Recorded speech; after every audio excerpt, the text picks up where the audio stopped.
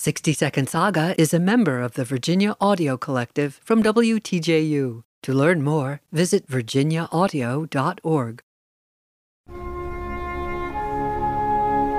A recording of this work accompanied astronauts aboard the Apollo 11 moon mission. One of the most popular of all symphonies, it's the best-known work by its Czech composer, who wrote it while he was in the United States. The extremely popular slow tune in the second movement is not a folk song or traditional spiritual.